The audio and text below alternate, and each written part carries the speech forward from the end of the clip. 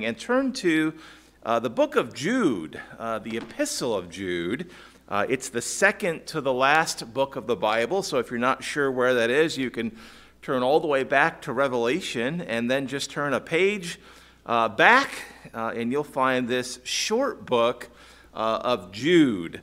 My Bible calls it the General Epistle of Jude, and I don't know if we've covered this in a while, but the idea is that it's general in the sense that it doesn't seem to be written to a particular individual or to a particular church, but rather it's written to believers in general, So it's called a general epistle or a general letter.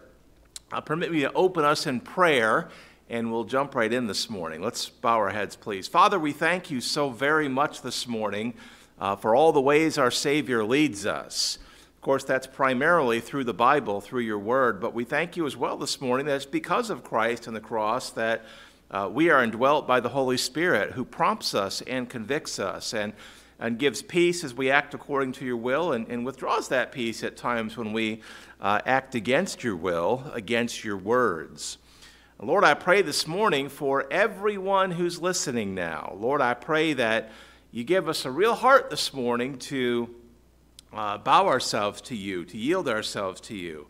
Lord, a genuine heart to receive your words this morning, Father, that we might be built up that much more today.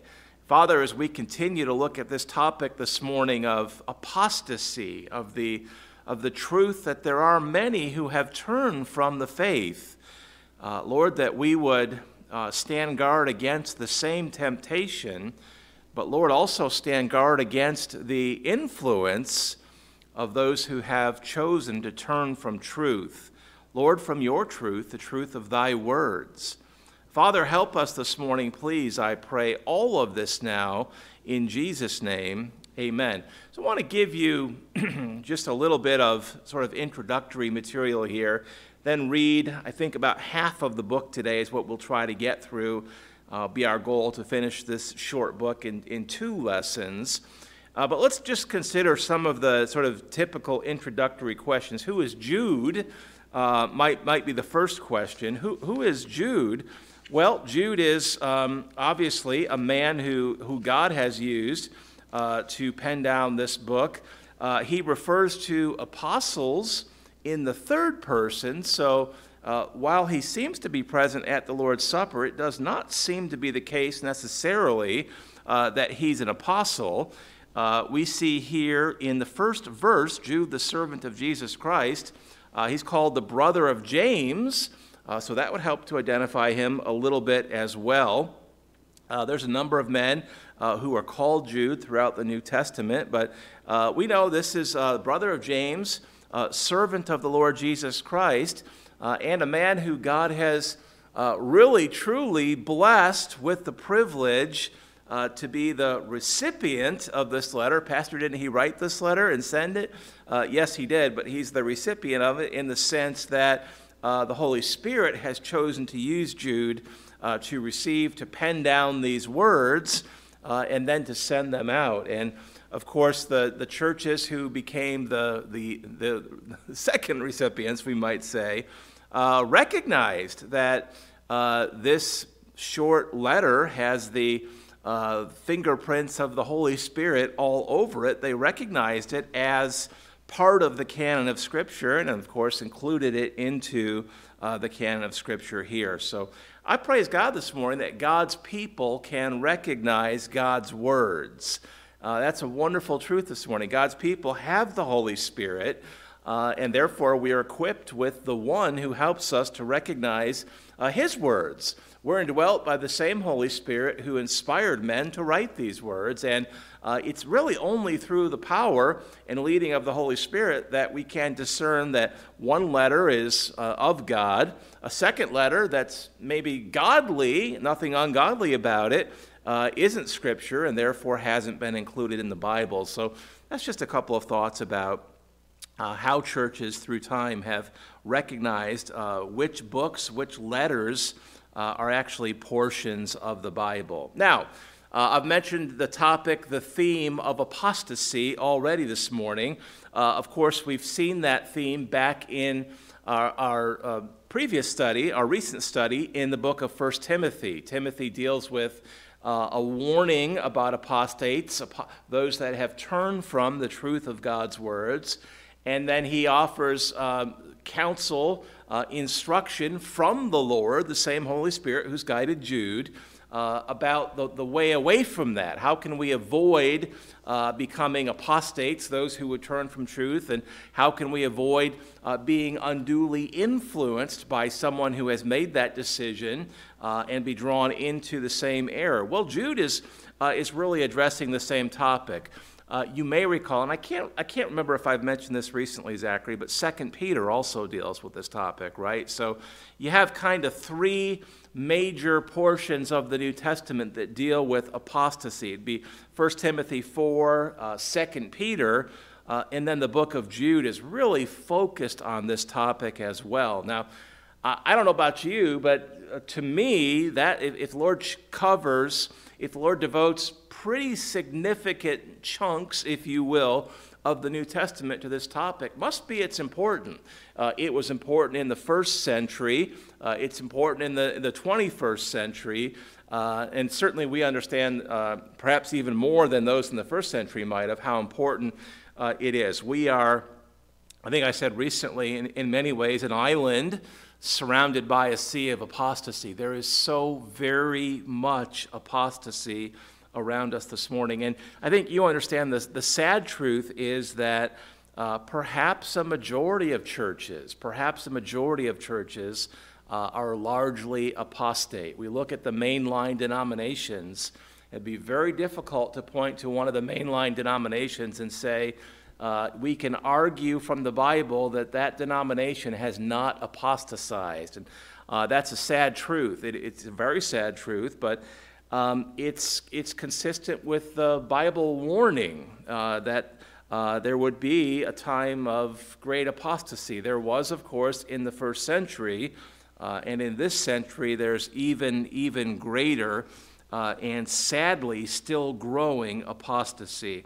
Why don't I go ahead and read? I'd like to read about the first half of the letter this morning, and we'll come back and make some observations that will help us along these lines. So here in the general epistle of Jude, beginning in verse 1, Jude, the penman, identifies himself. He writes, Jude, the servant of Jesus Christ and brother of James. He's writing to them that are sanctified by God, set apart by God the Father, and preserved in Jesus Christ, and called. He says, mercy unto you, and peace and love be multiplied.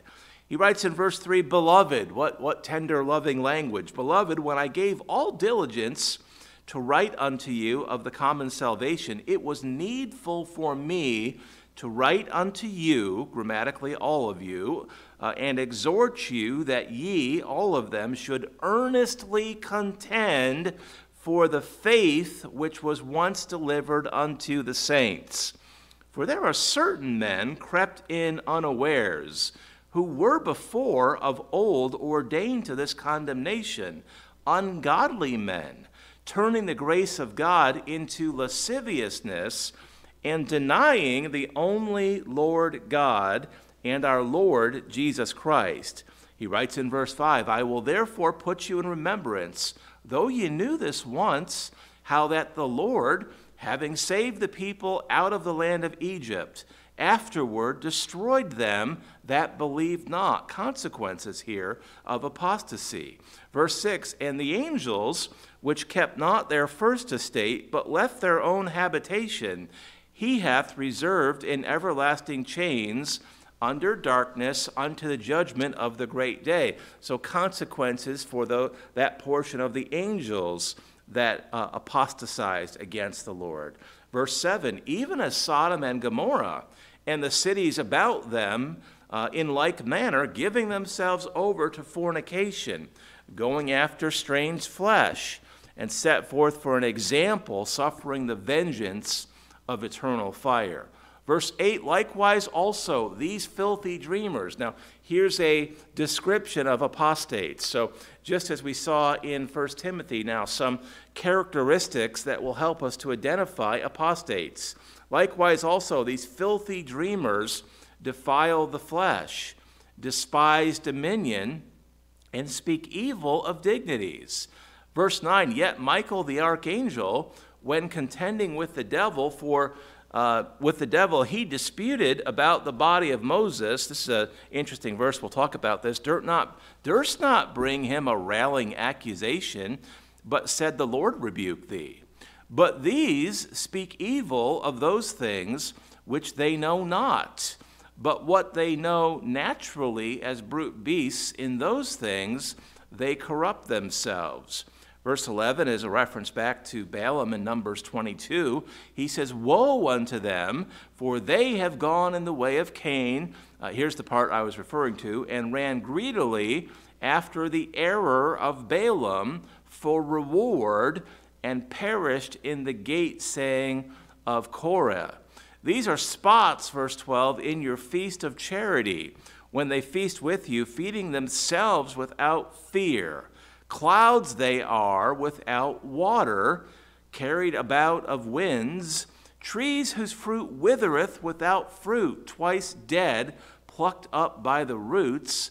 We'll stop here in verse 13. Raging waves of the sea, foaming out their own shame, wandering stars to whom is reserved, and the blackness of darkness forever.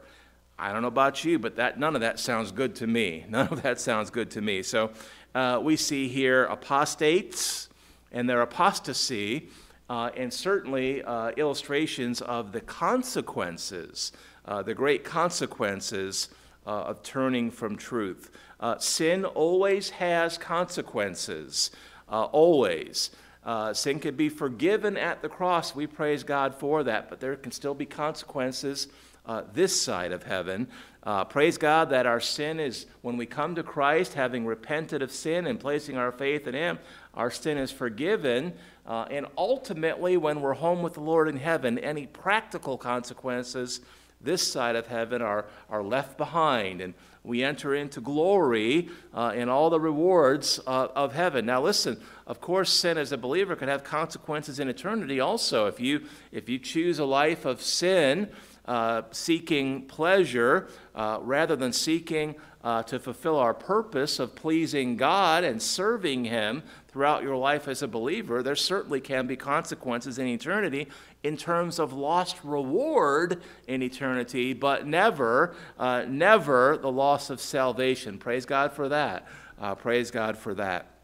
I'm going to pray again real fast. We'll make some observations here. Let's bow our heads. Father, thank you. Thank you for this important letter. Lord, I continue to marvel at how much truth and important truth, teaching, instruction, warnings, guidance from you there can be in even a short book like this one. Father, just 25 verses, but such important teaching and doctrine for us. Lord, I pray this morning that you help us, really give us a hunger and thirst for this now, Lord, and help us to just eat it up, to chew on it, get it into our hearts and our minds, and to live according to it. Lord, I love you.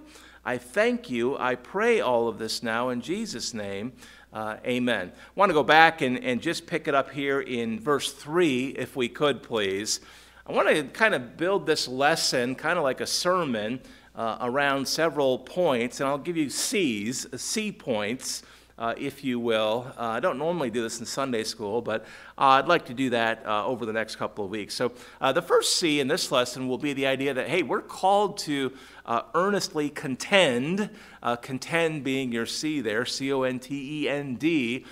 We are called to be people who don't just casually slip away from truth, but choose instead to be earnestly contending for the faith. See the verse 3. Beloved, again, don't miss the kind, gentle, loving language. Jude is very much writing to correct, but he's doing that in a way that's gentle and easy to be entreated. At least he begins that way. Beloved, when I gave all diligence to write unto you of the common salvation. So he kind of had in his head that he was going to write about salvation, but the Lord sort of guided him into this topic of apostasy. Don't miss this point, please. And I don't want to spend too much time on this, but here Jude is humbled himself before the Lord. He's serving the Lord. He's sat down to write a letter that would deal with salvation, but having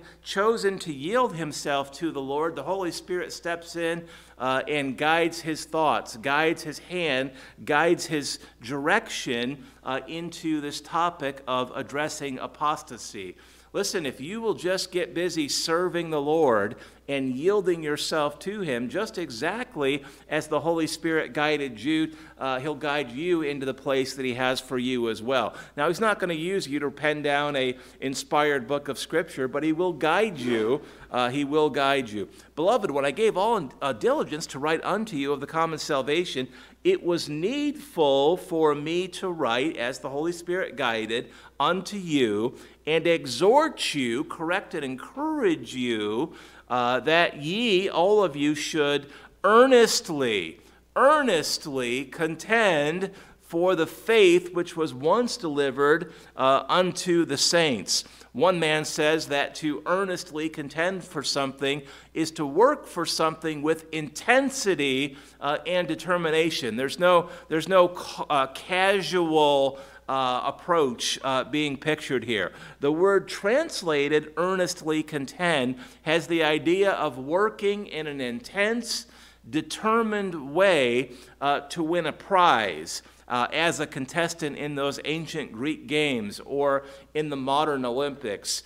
Someone who would compete at that level would have to earnestly contend, would have to work intentionally and diligently with great determination over a long period of time in order to be able to be victorious at that level. Now that's exactly what's being pictured here regarding our approach to our faith, to our walk with Christ, and to our obedience to God's words. You could choose to be very casual in your walk with Christ. You could choose to just kind of get up and float through your day and Sunday kind of float into church and out of church and back into the world and just go about your business and be carried about to and fro by the tides of the day, by the tides of the culture, all the influences around us. Or you could say, listen, you know what? I need to get serious. Just like someone training for the Olympics is very serious about what they're doing, you could say, I need to get serious about my faith and obeying the Lord and knowing His Word and being in His Word and bathing my mind and my heart in His Word every day and earnestly contending, knowing what is true and asking God each day for grace to live according to that which is true, to be serious and working hard with intensity and determination to not only know God's words, to know biblical doctrine, but to walk according to it, asking God for strength each day. That is the call of God given to us, communicated to us through Jude. Lord, help us to be earnest contenders for the faith, working for that crown, those crowns that are available to us in eternity. God, help us to know your words. Of course, if you're listening today, that's a good step, right? Listening to Bible teaching, to Bible preaching, reading and rereading, and asking God to help you to see what He would have you to see and to apply it the way He would have you to apply it. Listen, there's so much error out there. I just gave you a bit of sort of practical application. I would encourage you to do your very best to cut yourself off from any error that's out there. I used to warn a lot about the TBN network. I'm sure I need to continue doing that. We need to turn off all of the televangelists that are not preaching truth. We need to shut off the websites where pastors are not teaching truth. Some would say, yeah, but I like this portion of what this man does, and I like this portion of what that man does. I'm aware there's error. You need to cut yourself off. We are called to be people who separate ourselves from error, lest we be infected by their error. And you know, there's no gray area. There's no, well, it's okay for me to expose myself to a little bit of this because only some of it is error. No, we are called biblically to separate ourselves from error. So those internet preachers and cable preachers that preach any error, we must choose to be separate from them. What if we don't? What if we don't? Well, listen, according to Jude, there's always consequences. There's always consequences. Jude spends a bit of time here giving us the Holy Spirit-inspired reminders of those who chose to turn from truth and obedience to truth and the consequences they suffered. Brother Ray, it's probably not a surprise. Consequences is the second C in my outline. It's the second C in the outline. First thing we see here is after the Exodus, after God's people came out of Egypt in the Old Testament, those who turned from obeying the truth, those who turned to unfaithful disobedience in the wilderness did not enter into the promised land. They died in the wilderness short of the goal, short of that crowning achievement of being allowed to pass into the promised land. They suffered very serious consequences for turning from faithful obedience to the Lord. See Jude 5. He writes, I will therefore put you in remembrance, you, grammatically all of us, though you knew once this, you've forgotten perhaps, how that the Lord, having saved the people out of the land of Egypt, it was the Lord who brought them out of the land in Egypt, using all of those signs and wonders, if you will. Afterward, he destroyed them that believed not. Those that chose to be unfaithful, they doubted the Lord, they chose to be unfaithful to the Lord, they disobeyed his words in their unfaithfulness, suffered great consequences. Numbers 14 and verse 29. Get down that cross-reference. Numbers 14 and verse 29, your carcasses, this is the consequence that was proclaimed to the people, your carcasses, your bodies shall fall in this wilderness, and all that were numbered with you, according to your whole number, for 20 years old and upward, which have murmured against me. So that's the Lord himself pronouncing a consequence for unfaithful disobedience to the Lord. Listen, unfaithful, let me say that again. Disobedience is unfaithfulness. Pastor, I don't want to be seen as unfaithful. Well, neither do I. And you certainly don't want the Lord to view you as unfaithful. To be faithful to the Lord as a believer is to be obedient to the Lord. You're full of faith in the sense that you've come to Christ and placed your faith in him. There's no question about that. But at that point, you're called to a life of faithfulness in the sense of obedience to God's words, recognizing that there's always consequences for choosing to not be faithful. Again, not that you could lose your salvation. No, we don't believe the Bible permits that for a moment, but there will always be consequences. Consider the language again in Numbers 14 and verse 29. I realize that you may not have turned there, but the Lord says, your carcasses, the Y-O-U-R is plural. It refers to all of them. He says, all that were numbered of you. So the word all and the word you there refers to all of them. According to the your there refers to all of them, from 20 years old and upward. The Lord pronounced consequences for all of them. Every individual and all of them who were unfaithful to him, in the sense that they murmured in unfaithful disobedience, all of them suffered consequences for their having turned from faithful obedience to the Lord. That's apostasy. That's apostasy. Pastor, am I an apostate if I disobey the Lord in one little thing? Well, technically, in that moment, you're turning from faithful obedience. Consider this, please. Does the choice to turn from the Lord in one thing, does that make it more likely that you will start being more faithful, or more likely that you will start being increasingly less faithful?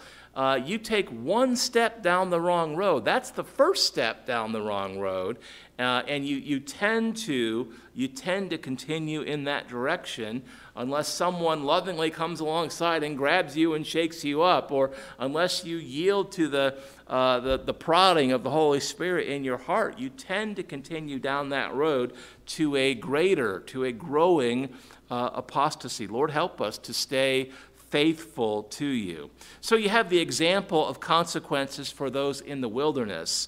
And then in verse 6, you have the example of consequences for the angels who turned away from the Lord in obedience to him in heaven and warred against the Lord and the elect angels, those who remain faithful. Verse 6, the angels which kept not their first estate, their first calling, their first place to which God set them, but left their own habitation, he hath reserved in everlasting chains under darkness unto the judgment of the great day. Now, I understand those angels are not in hell, or not permanently cast into hell yet, but understand that they will be. There are consequences that they live with today. There are great consequences awaiting them in the future. 2 Peter 2, remember 2 Peter deals with apostasy as well. 2 Peter 2 and verse 4 indicates that God cast the fallen angels down to hell and delivered them into chains of darkness to be reserved unto judgment.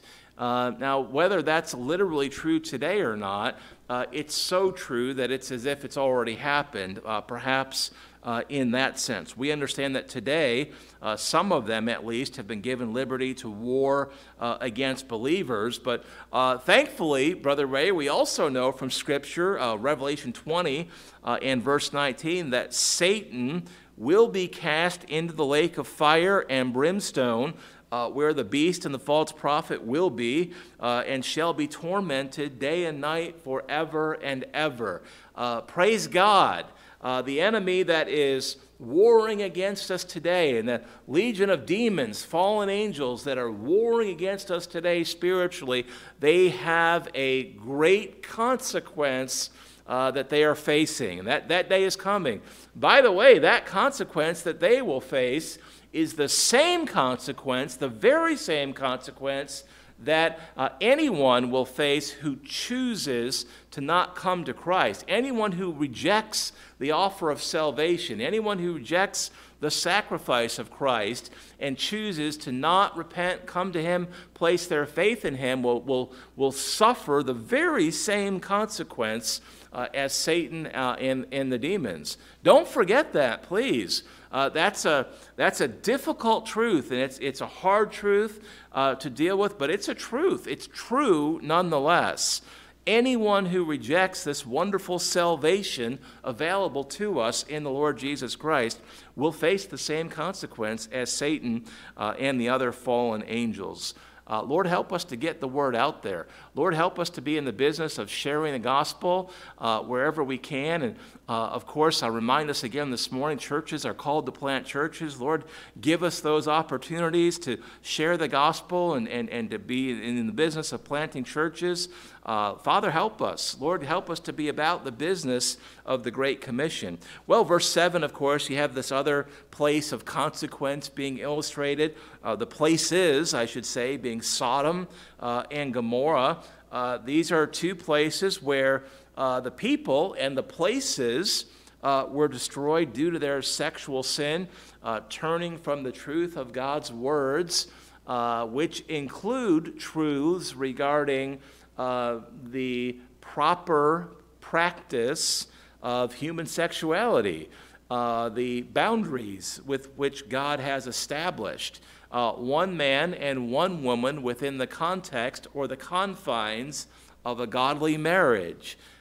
This gift can be enjoyed wonderfully and should be enjoyed wonderfully within that context, but only that context. And of course, as we look around the world today, we see so many having turned from that truth. And now, it's an anything-goes world as far as the world is concerned, not for a moment as far as God is concerned. Today we have the expressions of that, LGBTQA. There's a plus sign being added to that abbreviation now. Why is that? Well, because there's so many letters now and so many new and additional ideas about how human sexuality can be expressed. They need a plus sign to capture that. We just can't possibly capture all of the ways that people have chosen to express themselves sexually without just having a plus sign. No, God has given one way, one context. Sometimes it comes off as unloving to express this truth, but listen, we don't hate sinners, right? We're all sinners. We don't hate a gay person or a lesbian person or a transvestite person. No, of course, God hates their sin, and we are called to hate their sin, but God loves that person so much that he sent his only begotten Son to take upon that sin, to die for that person, so that if they would simply come and place their faith in Christ and the price that he paid for their sin, that payment can be applied to their account, and God can be satisfied with them, the payment made for them. But that requires turning from that sin. Isn't it interesting? We turn from sin to Christ for salvation.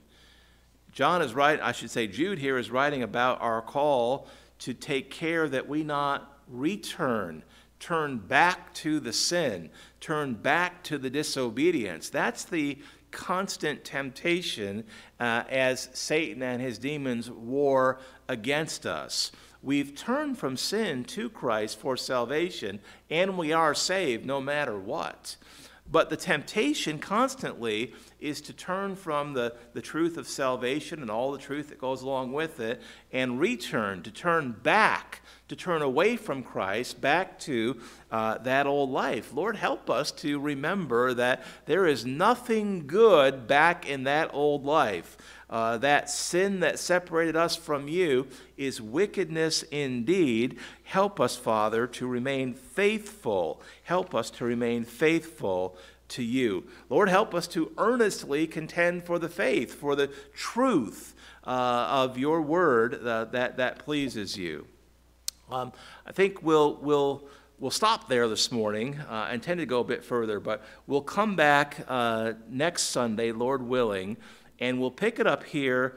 We'll pick it up here in verse 4 and start looking at some of the characteristics of apostates. Now, I know we saw there will be some overlap with 1 Timothy chapter 4. 1 Timothy.